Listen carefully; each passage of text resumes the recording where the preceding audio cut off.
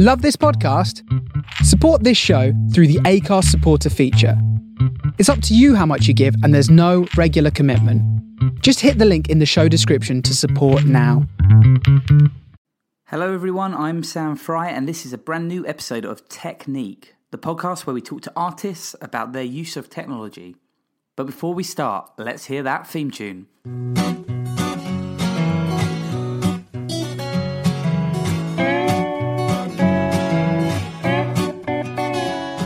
Now this episode is actually presented by Richard Adams, so it would only be polite to let him introduce who he's interviewing. I'm Richard Adams, and in this podcast I'll be discussing audio, the future of audio, the past of audio, and the present of audio, with Paul Weir, the noted Computer Games audio director. Richard and Paul have known each other for a while, so this interview turned out really good. They start by talking a little bit about audio design in video games, which, as you'll hear, is a lot more than just making music. And then they go on to talk about the retail industry and where audio can make a difference. And finally, they go and turn their attention to the cultural industries, talking a little bit about theatre. So, a bit of music, and then over to Richard for his interview.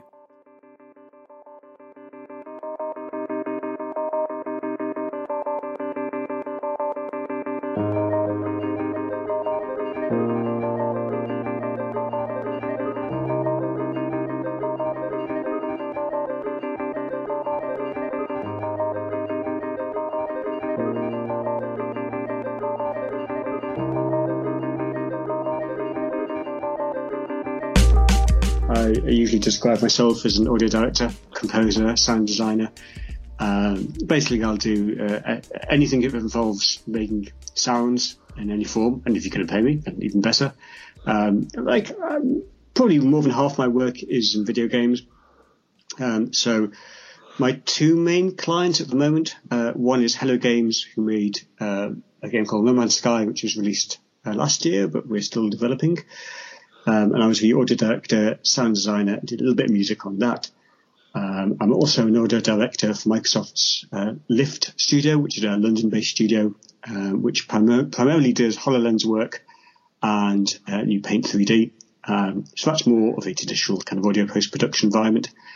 Today was a good example. I was helping to engineer a voice recording session. We had about 8 actors in for a virtual reality drama, so that required kind of fairly broad range of skills to do that. But also I work a lot for a company called The Sound Agency, led by Julian Treasure, where we do commercial retail sound installations, so typically shopping centres, airports. We've just done a cruise liner, and part of the work, the section that I don't do, will be to define what their audio branding is, what their brand is in terms of sound, to look at the acoustics of the space. And then the element I get in is like the creative production side, which is creating new sound and new soundscapes to fill the space with something that's hopefully on brand and is more pleasant than we have, and just creates So let me veer off the question list straight away, sure. Because you've raised some really interesting things there. I was going to ask you to talk a little bit about the difference between audio and music, and I guess as we talk, that will become clear. And that is a very important distinction, because if I say you produce audio for video games, a lot of people automatically assume that means music, and it clearly doesn't to a large extent. But let's wheel back to the stuff you do with the Sound Agency. You talked there about audio branding. Can you talk a little bit more about what audio branding seems to be, and then what is involved in, the creative production that you talk about? Sure. Well, traditional audio branding would be idents. Whenever you hear the end of a radio ad or TV ad, and that's normally what people would associate. Now, we do a bit of that, but primarily our focus is to try and get brands to think about what would personify them in terms of sound and music, primarily music, actually. So, is it a warm sound? Is it an acoustic sound? Is it electronic? Whatever. Just trying to kind of bring them down so we can actually have almost like a playlist and go, this feels suitable for where your brand is, this isn't suitable. And that's helpful. A lot of brands haven't considered what their audio identity would be. Well, let's list a few places that you could hear audio identity. I mean, obviously there are jingles and radio ads and so on. Where else would you hear an audio identity? Well, we would say you you ought to have an audio identity everywhere. So that, let's say you're a clothes shop. Now, a lot of clothes shops, let's say Topshop. So they've got their own in-house radio station, right? So obviously the music on their playlist is chosen because it's appropriate to their brand. Now, obviously, we wouldn't deal with those kind of people, but sometimes we do create playlists. Some places, many shops, there's no one in charge of that. So it's whatever CD, whatever, audio streaming tracks the manager of the shop decides to play at that time. So it may have no relationship at all to what the brand represents, and maybe contrary. A really good example of that is, let's say you've got a clothes shop which caters to a slightly older market, say 30 to 40-year-olds, but they're playing like club music, really loud club music. And that's physically unpleasant. It's kind of like psychoacoustically unpleasant. And it also puts you off because you feel this is not really a place. What do you mean psychoacoustically unpleasant? So what I mean by psychoacoustically unpleasant is that if a sound is too loud, you automatically go into this fight or flight situation. Like loud sound in a cinema is used as a dramatic device in the same way that very low frequencies are threatening because it reminds us of, say, an earthquake or something large and dangerous. There have been experiments, as I recall, where governments have tried subsonic sound as a weapon. Is that's true, isn't it? Subsonic, yeah. I mean, very low sounds to unsettle. Very low sound. Yeah. But hypersonic speakers, which is directional sound. I mean, sound is energy, so it can be used as a weapon. This hypersonics originated, I think, during the Second World War, where they tried using loud sound, basically, literally as a weapon, with a slight bug in the system, in that it affected the people using the weapon as much as people trying to attack. Well, they were probably closer to it. Yes, so it wasn't ideal. But it's now used widely on things like cruise liners. It was a few years ago now, where that was a cruise liner that was attacked by Somalian pirates, and they were fought off by using a hypersonic speaker, which is a directional sound. So hang on, directional sound, that means... Yeah. Sound you can do like a spotlight, a very focused beam of sound. Yeah, so it's all heavily patented. So, like hypersonic is a brand name. So there are equivalents now, but you can't call them hypersonic. But it is exactly that. It basically modulates sound to much higher frequency. So the higher frequency it is, the more directional it is, the less broad it is. And then it demodulates it, converts back to audible frequencies when it hits a surface. So it's not very good for like high quality reproduction, like it's not very good for music. It's not bad for speech. So we've used a hypersonic speaker sometimes in a bank when maybe you want to make announcements in a very specific space, but you don't want everyone to hear it because it's irritating. Or maybe you've got a little installation. I think we once did like a tree.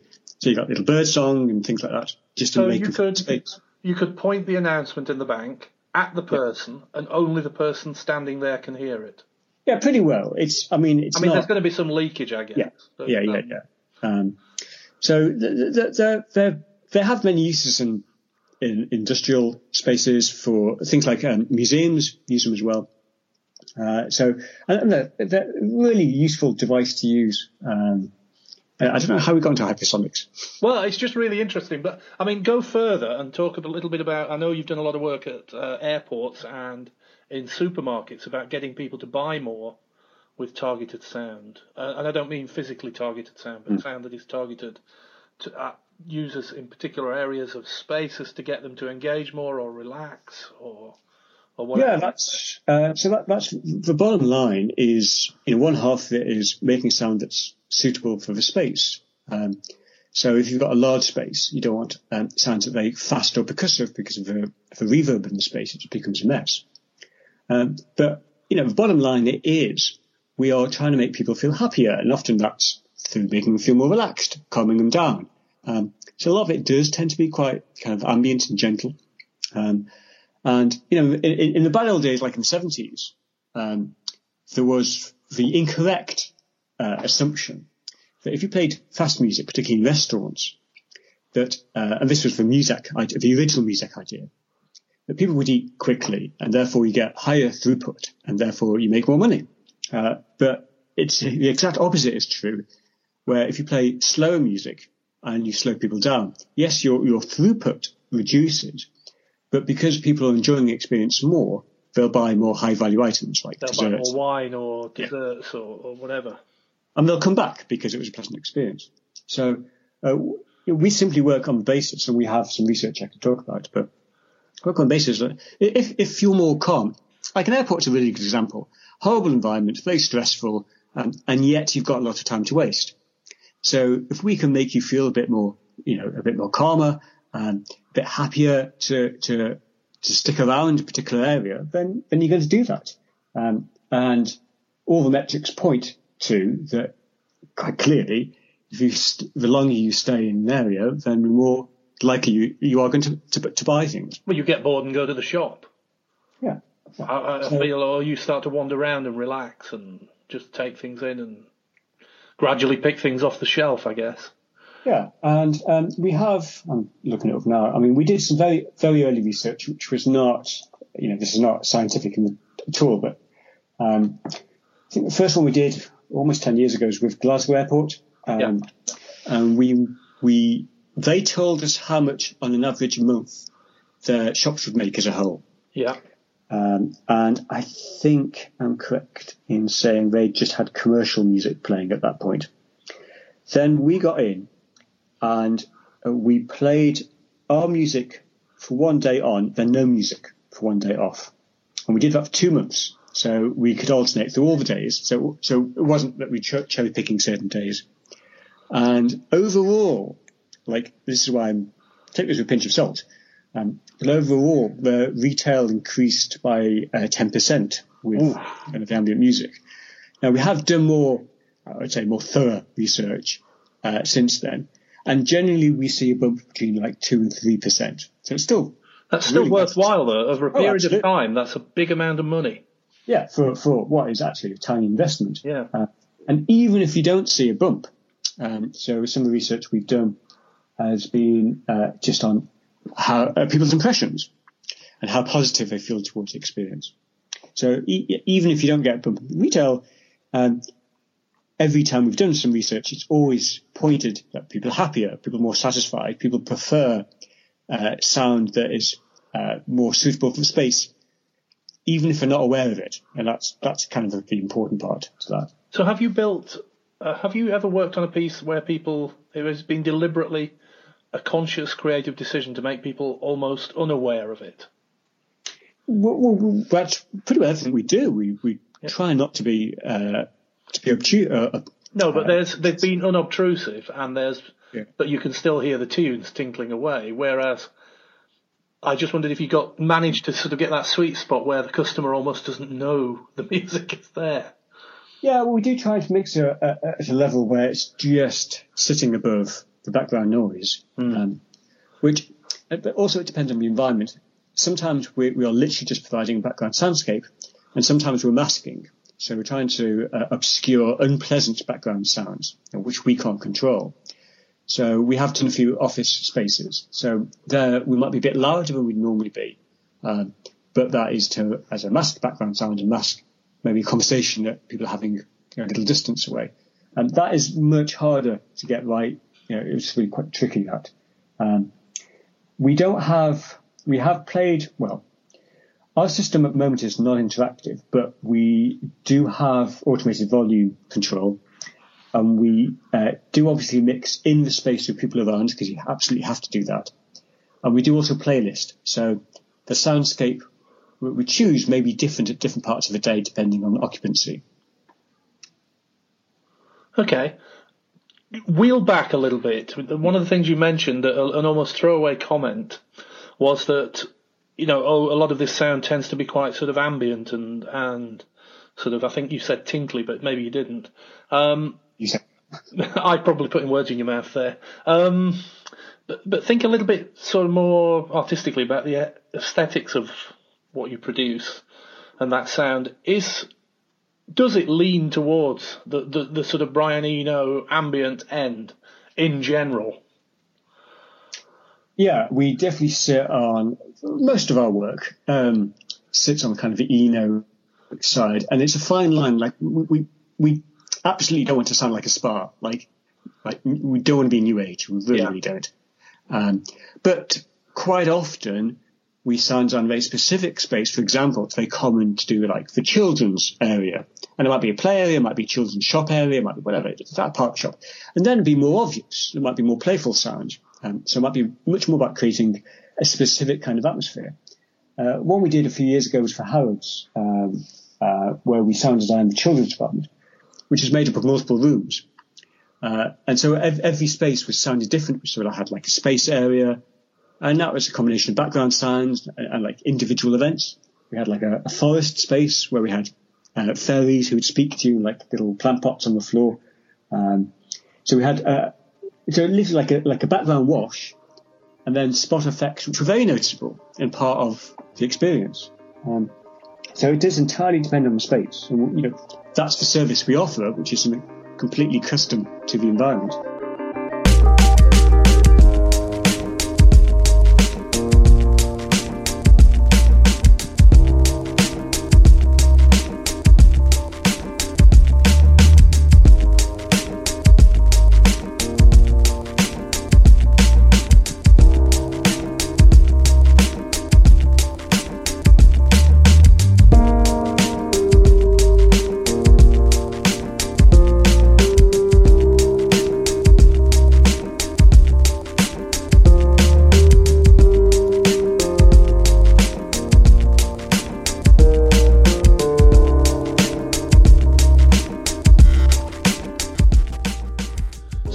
I know one other thing you've worked on quite a lot over the years, and another friend of mine has been working on things like similarly in film over the years, but this is something called generative sound. Mm-hmm. And I know, we're living in now an algorithm culture, so, the word algorithm is thrown around and this, that, and the other, but we both know that generative algorithmic sound has been around for a couple of decades at least, in a usable form. But could you talk a little bit about what generative sound is and the sorts of things you've been doing with it? Because I think generative sound is really interesting, as to me it has key features, and you can tell me I'm wrong in this, but in that it is literally never ending if you don't stop it. It is non-repeating, and it is generated from a rules engine, as I understand it. Yes, so I'm not particularly purist on how to define generative sound. But essentially, as you say, it's a rule-based method of creating sound design, music. Really doesn't matter, it can apply to everything. So that essentially you've got a randomized system with a bit of control logic to define what plays, when, how often. But because of that, you don't get into a situation of an obvious loop point. So it's a continual change. Part of the difficulty in that is, whilst it does always change, actually making it sound like it really is changing is a different kind of challenge. It's more of a creative challenge. But pretty well all the soundscapes we implement on the retail side are generative. So it has our own custom system, which we call the Amplifier, which is some code we've written. And it sits on a Linux rack. That's also networked so that we can remotely change the soundscapes and apply new ones. But I also do that work quite often in games, like No Man's Sky. Pretty well the music is run through its own music system that we built. And that is fully interactive. So it that got quite a lot of coverage in the press, didn't it? With the band, There was a band associated with it. So about 65 Days of Static wrote most of the music to that. So and they collaborated very much on working with our generative system. But it was an obvious game to do it. Because the game itself is a kind of space exploration adventure game. It's procedurally driven, which is a hell, we can get into that as well, as opposed to generative created. But basically it's mathematically created, the universe is mathematically created. So it is literally well, it's not infinite, but it's very extensive. And obviously, like, we couldn't write music to fill that, so we took this approach of creating a rule-based system for music, and then also making it react to how you played the game. So depending on where you're walking, how you've been doing, what you were facing, perhaps, what activity you've been up to in the recent past. So this all feeds into our system, and it adapts to music. Never creates anything new. So that's. Well, hang on. How did you get a live band to feed into that? Can you tell us, first of all? I've got to ask. Yeah. Or is it paid? Yeah, well, no, not at all. I mean, 65 as a band are very technical. Our approach with them was because of the founder of Hello Games is a fan of their music. And from the start, we were kind of very clear we didn't want to affect their creative process. Like, we just said to them, make an album as you would any other time, and we will use that album for the game. But once you've done that, we will then rip it all apart and create new music specifically for our music system. And actually worked very well. So we ended up with the album tracks, which we use in various forms in the game. But rather than just kind of deconstructing them, because we knew we were going to have this generative process, so all along they were keeping the bits and like, you know, keeping all the scraps at the side and keeping all their sessions in a form where we could go back in. And so rather than just saying, here's the drum loop we used on a track on the album, it's like, okay, we can open all that up. Let's create more drum tracks of the same type and more bass riffs. So we just really created this kind of whole plethora of material, which sounds like the album, is not quite the same as the album. And then kind of shoved that into the game. The massive advantage is we now have complete control over the mix of music, over what the music does. And then to add more music is really super simple. We just create new soundscapes, and the game automatically picks it up and applies the same rules. So it actually worked out rather well for us. I think you got a hell of a lot of coverage, and I'm not sure, but I may be wrong on this, but I thought you'd at least been nominated for awards for it. No, we never get them. No, criminal. Get rid of the awards. No, that's it. A hell of a lot of press coverage, though, and in particular I saw a few interviews with you, and the band were promoting it, and it did sound quite different when you actually were in there. Yeah, I think like you know, I'm trying to avoid, you know, having a soundtrack that becomes irritating, basically annoying over time. It's the same problem as retail soundscapes. Well, for me, that felt like one of the first highly visible attempts to move live, real music, if you like, into a fully, like you say, procedural system where, you know, taking it away from, you know, it still has the humanity at the heart of it because humans created it and it's inspired by people, but then the computer is taking it and applying the algorithms and doing other things to that. So it feels like more like a joint venture in a sense. Yeah. We're the inspiration, and then the sort of remixing is being done dynamically. I think that's a very good way of describing it, that I'm very much into humans creating the art. You know, there's a whole different... It's like an augmented reality, actually, isn't it? Yeah, I mean, you know, you can go algorithmic, absolutely, and people do. You know, they've created very impressive results. That's just not, you know, where I'm coming from. No. And also I tend to feel, and you can disagree with me, but I tend to feel like the closer you get to, if you like, believable algorithmic music, the more restrictive the system becomes. So you can create, you know, a jazz piece that could convince you it's been created by humans, but that's all that system does, right? So you're now locked into that, and you now have to write a whole new set of algorithms to do something different. Whereas, like, for me, that's overcomplicating it, right? Humans can write good music, right? Why are we not letting them do that? Well, I think the same as you know. I'm from a visual arts, computer arts background, and I often see a lot of digital art, if you like, that's out there that are things like data visualizations, and they're rather beautiful. Yes. But for me, they lack humanity because they're actually just pretty. Yes, I think. Do you understand what I mean? That there seems to be no humanity in it. It's just moving lights. So it's like what got me into composing two things. Penguin Cafe Orchestra and Shostakovich. So, Penguin Cafe Orchestra. Only because what I love about their music, they've just released a new album in their new iteration. But anyway, what I love about their music is, it's like late 70s and 80s, was that in their recordings, they're noisy, and their strings slightly out of tune. And you get a real sense of people coming together to create some interesting, quirky, fun music. But it's very, very humane. It's it's so unpolished in a delightful way. And, by allowing for mistakes and embracing mistakes and noise and all the things it gives texture, that's what gives it its life, and its artistry. And again, as you said, there's some beautiful, procedural art, which is incredibly impressive. And you can accept it in its own form.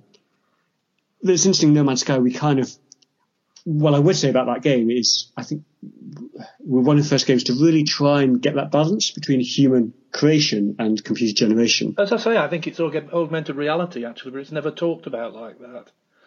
AR tends to be restricted to things that are visual.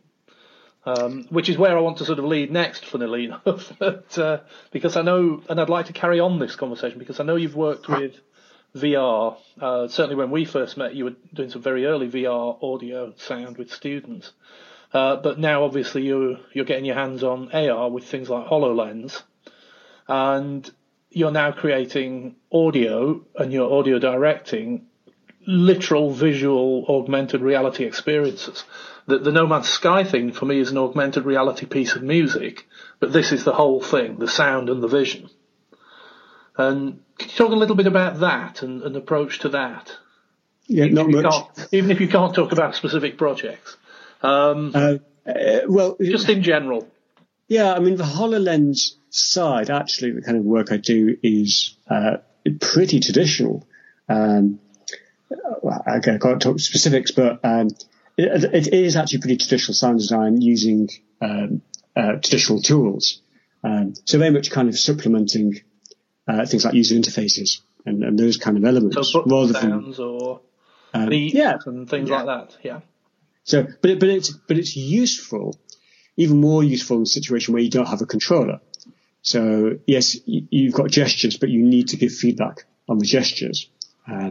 So it's really valuable for that. I think the virtual reality, whether it's going to stick around or not, the kind of work we've been doing in virtual reality drama, I think it raises some interesting questions, and audio is super important in that kind of space because it really sells the idea. And when we're still not at a point where we can create believable humans without video, but having at least a believable voice, having actors performing, even if what we see is not authentic, really sells the idea. So you're giving people enough cues to sort of recognise it as something human, which is the age-old thing of making radio plays sound a particular way. I know one of the criticisms I've heard of radio drama, for instance, is it's often slightly overplayed, and it took me a while to realise that actually that's because it doesn't work if it's underplayed like a film, because you haven't got the vision to go with it, so you need cues. You've got no gestures in radio drama. Because we've worked together with a guy called Dirk Maggs, who's a well-known radio producer, kind of involved in Hitchhiker's Guide to the Galaxy and things like that. And his style is kind of slightly to bridge the two a little bit, that he's very physical in the studio. So rather than just standing people to the mic, we'll move a lot. We'll often play back sound effects live in the studio. Just get a real sense of presence and depth, and often block it out with a piece of theatre. So there's definitely a halfway house that actually is very effective. But you're right. And video games have this kind of weird hybrid in that actually they're often performed as radio dramas. But that doesn't always work because you have got the visuals. And so sometimes quite often, it seems over-exaggerated. And yet it's hard to get that balance right.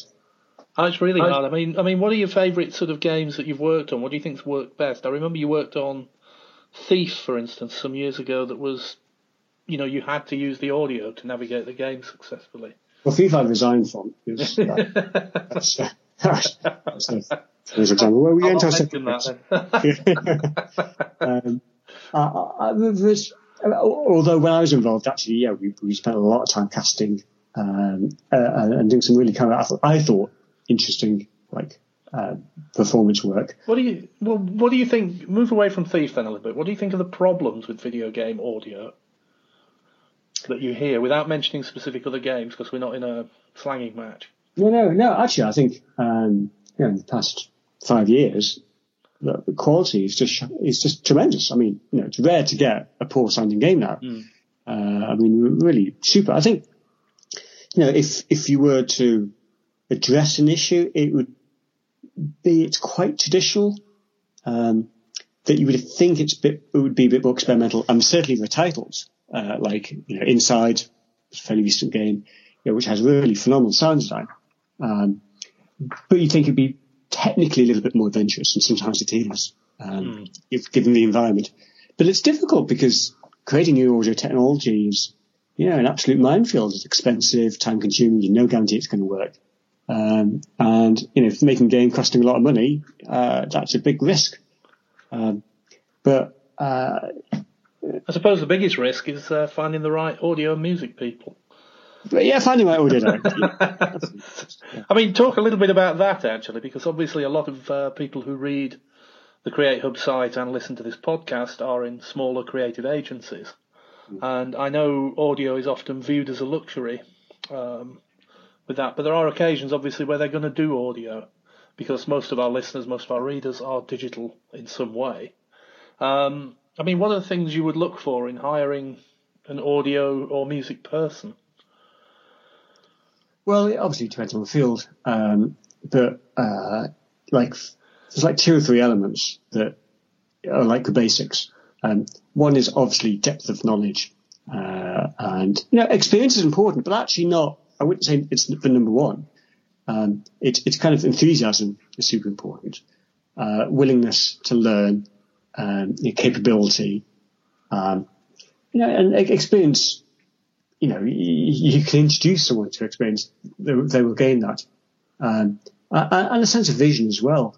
I think it's interesting, and I might be completely wrong in this, but it feels to me that there's actually not that many experienced audio directors, certainly in this country, knocking around. It's just to have gone through it for 20 years, and be comfortable still being a sound designer, creating content, but also willing to kind of take the overview.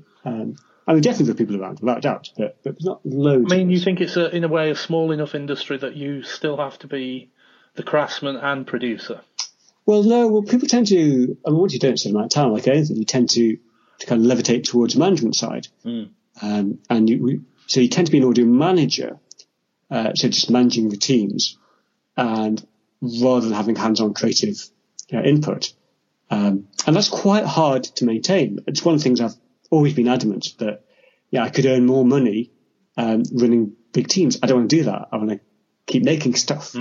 And I guess my strength, if I'm able to say that, is, I'm not a programmer, and although I get accused of being a programmer by other programmers, but I do have a good technical knowledge, so I enjoy and often will create new technology for projects I work on, and seem to have a good relationship with programmers because I think I'm good at defining what problems are and what potential solutions are without creating some crazy thing that no one's ever going to do. And audio can be really rewarding for a programmer because it's the kind of thing where actually a few small steps can make a big difference. And a lot of game programmers, you kind of graft away for a long time before you see the rewards of what you do. That's slightly off a beaten track. Okay, so round up. Let's spend a few minutes thinking about the future. We're moving into an era of algorithms, computation, augmented reality, VR, whatever, all the technologies that everybody sees in the magazines, etc. Where do you think audio and digital music, I suppose, is going in the short term and medium term? I mean, it's pointless trying to forecast long term. But, there are some trends coming out, I think. And what sorts of things do you think we'll be hearing? Well, I guess to be a bit self-serving, I think we're going to see more of this kind of retail soundscape side. Certainly more companies doing it now than were a few years ago. I think we're much more... Is that part of the... Sorry to interrupt, but is that part of the... Do you think that's tied up into the whole economic cycle that's going off of high streets closing, smaller shops closing, and bigger out-of-town experiences being built? I don't know. I think when budgets are pushed, this is the area that is seen as luxury. The music gets pushed out. However, you have the advantage that when you convince one of the kind of the big owners, because there's not that many owners of things like shopping centres, then they will obviously kind of start to roll out to their other places, and particularly on new builds. So the plus side is obviously the more we do it and more other people do it, the more it's seen as something that you have to do because your competitors have done it, and it's cheap to do compared to anything else. And I think people are also more aware that it gives them, although the margins may be small, it still gives them a narrow uptick, and obviously anything counts. And if it doesn't work, it doesn't work. They've not lost anything. What about within the arts? So, for instance, I worked for the last 2 years at the Royal Shakespeare Company, and one of the things the RSC did recently was work with Intel to produce some quite stunning theatre visuals using, effectively augmented reality and so on. What do you think of live spaces like that? Because I know you've written theatre music and sort of operettas and things like this. Where do you think, in more traditional settings like theatre, audio could go? Well, I haven't done theatre for a long time, but I think what you're seeing is a lot more crossing over technologies. And theatre, like to a certain extent, also film. It sounds wrong to say this, but in some ways slow to adopt to new technology because it changes work practices. And like in film, theatre, work practice, they have works really effectively. So adopting new things sometimes is difficult. But I think, and partly from video games, you're seeing more of a blurring of line of the kind of technologies. For example, there's a lot of discussion about procedural audio, which is modelling, well, it's no great definition, but I would say it's modelling sound based on algorithms. So it's completely computer generated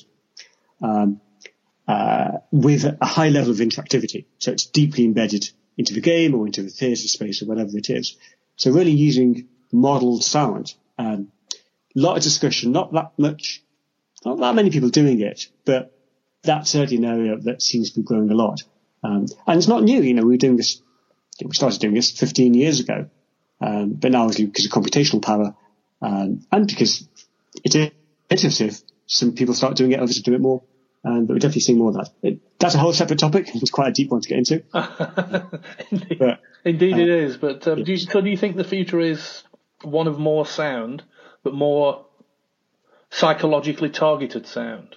Yeah, I think a lot of psychoacoustics as a field is still relatively new. And sometimes it's just simple stuff like a lot of what we do has wind, water, or birds in it, right? Because it works, right? For various reasons why innately they are very calming for us. Well, innately we haven't evolved in the last 3,000 years, particularly. Some people less than others, but yeah. So what would have worked for people 5,000 years ago would work now, I'm guessing. So, natural sounds would have an appeal for us. But also, I think, it's outside of this topic, but the way that we respond to sound, like we respond to sound faster than we do the sight. And obviously we're hearing all the time, and we're hearing from all around us. So there's a lot of ways in which obviously sound is constantly changing how we feel, and sound's constantly manipulating people in terms of feeling certain things in different ways that we do visually. And I think obviously that's been used in film for decades, but bringing that over into the real world is becoming increasingly common. And yes, it's manipulative in the same way that, any other marketing technique is manipulative. But I think we're definitely seeing more of that area. So it's interesting, isn't it? It's extending the concept of a soundtrack to your life, which is what people are doing when they are walking around listening to playlists. Yes. They are creating an audio experience into which they can retreat. But we are actually saying, well, once you take the headset out and you're in the real world, you're going to get another one that is created by us. Yeah. I don't agree with everything that Eno's ever said, but there's a quote he has in the book 15 years ago where he says something like, like a child says to its parent, "Oh, do you mean in your day you always used to listen to the same thing?" And we've seen over the past decades this kind of granularization of music. The album is not an album anymore, and the next step to that is the playlist is the album, and the computer generated playlist is the album. And so what we're doing in terms of a modular, granular, generative soundtrack that sits in the real world, where one stage would be quite esoteric, now is a completely acceptable thing to do.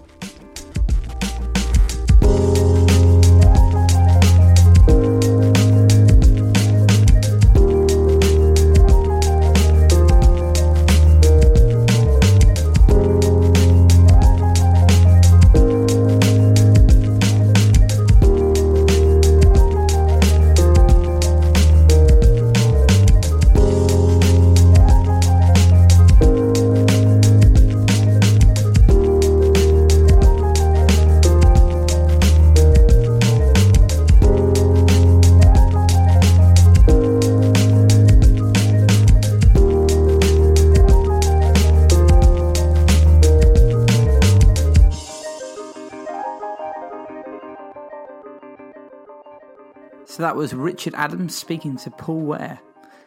You can find out more about Paul Ware online. He does have a website. It's earcomaudio.com, where you can find out a bit more about his work. Or otherwise, you can follow him on Twitter at Earcom. That's EARCOM. This was the second in what we're hoping is going to be roughly a monthly show of Technique. So stay tuned for another episode coming next month. Plus, we're hoping by next month we should be able to give a bit of an announcement about some future events. You might remember that last year we ran an event at Google Campus London where we had 4 artists talking about their use of technology, and we're trying to work on something coming up soon. So hopefully there'll be news by this time next month, so stay tuned for that. And then the other way that you can keep in touch with us is to follow us on Twitter. That's at Technique UK, where we'd love to hear a little bit more about what you think about the show. If you've got any feedback, let us know. If you think there should be different types of features in here, or if you think there's someone that you want to hear from that you think would be good interviewing, then let us know and try and put us in touch with them. The last thank you is actually to the music for this show. It came courtesy of Quiet Music for Tiny Robots. A bit of a strange name, but hopefully you enjoyed the music. Otherwise, we'll look forward to speaking to you next month. So see you soon.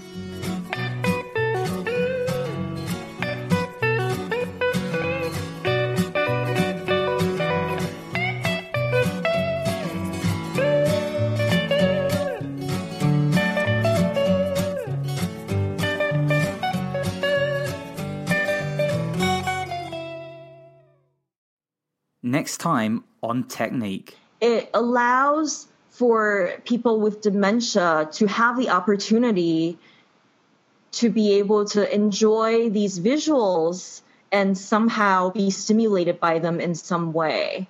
I interview Sonia Lee on the topic of dementia. Design thinking has exploded into the workplace of the 21st century, putting humans at the heart of design. Or does it? Isn't it just the post-it note workshops? More importantly though, where did it come from? How did it become such a massive industry? And where on earth is it going?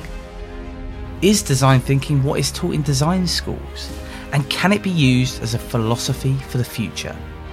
Find out more as we, Richard Adams and Sam Fry, explore these ideas with experts in the field on our first Technique mini-series about design thinking. Subscribe to this podcast so that you don't miss an episode.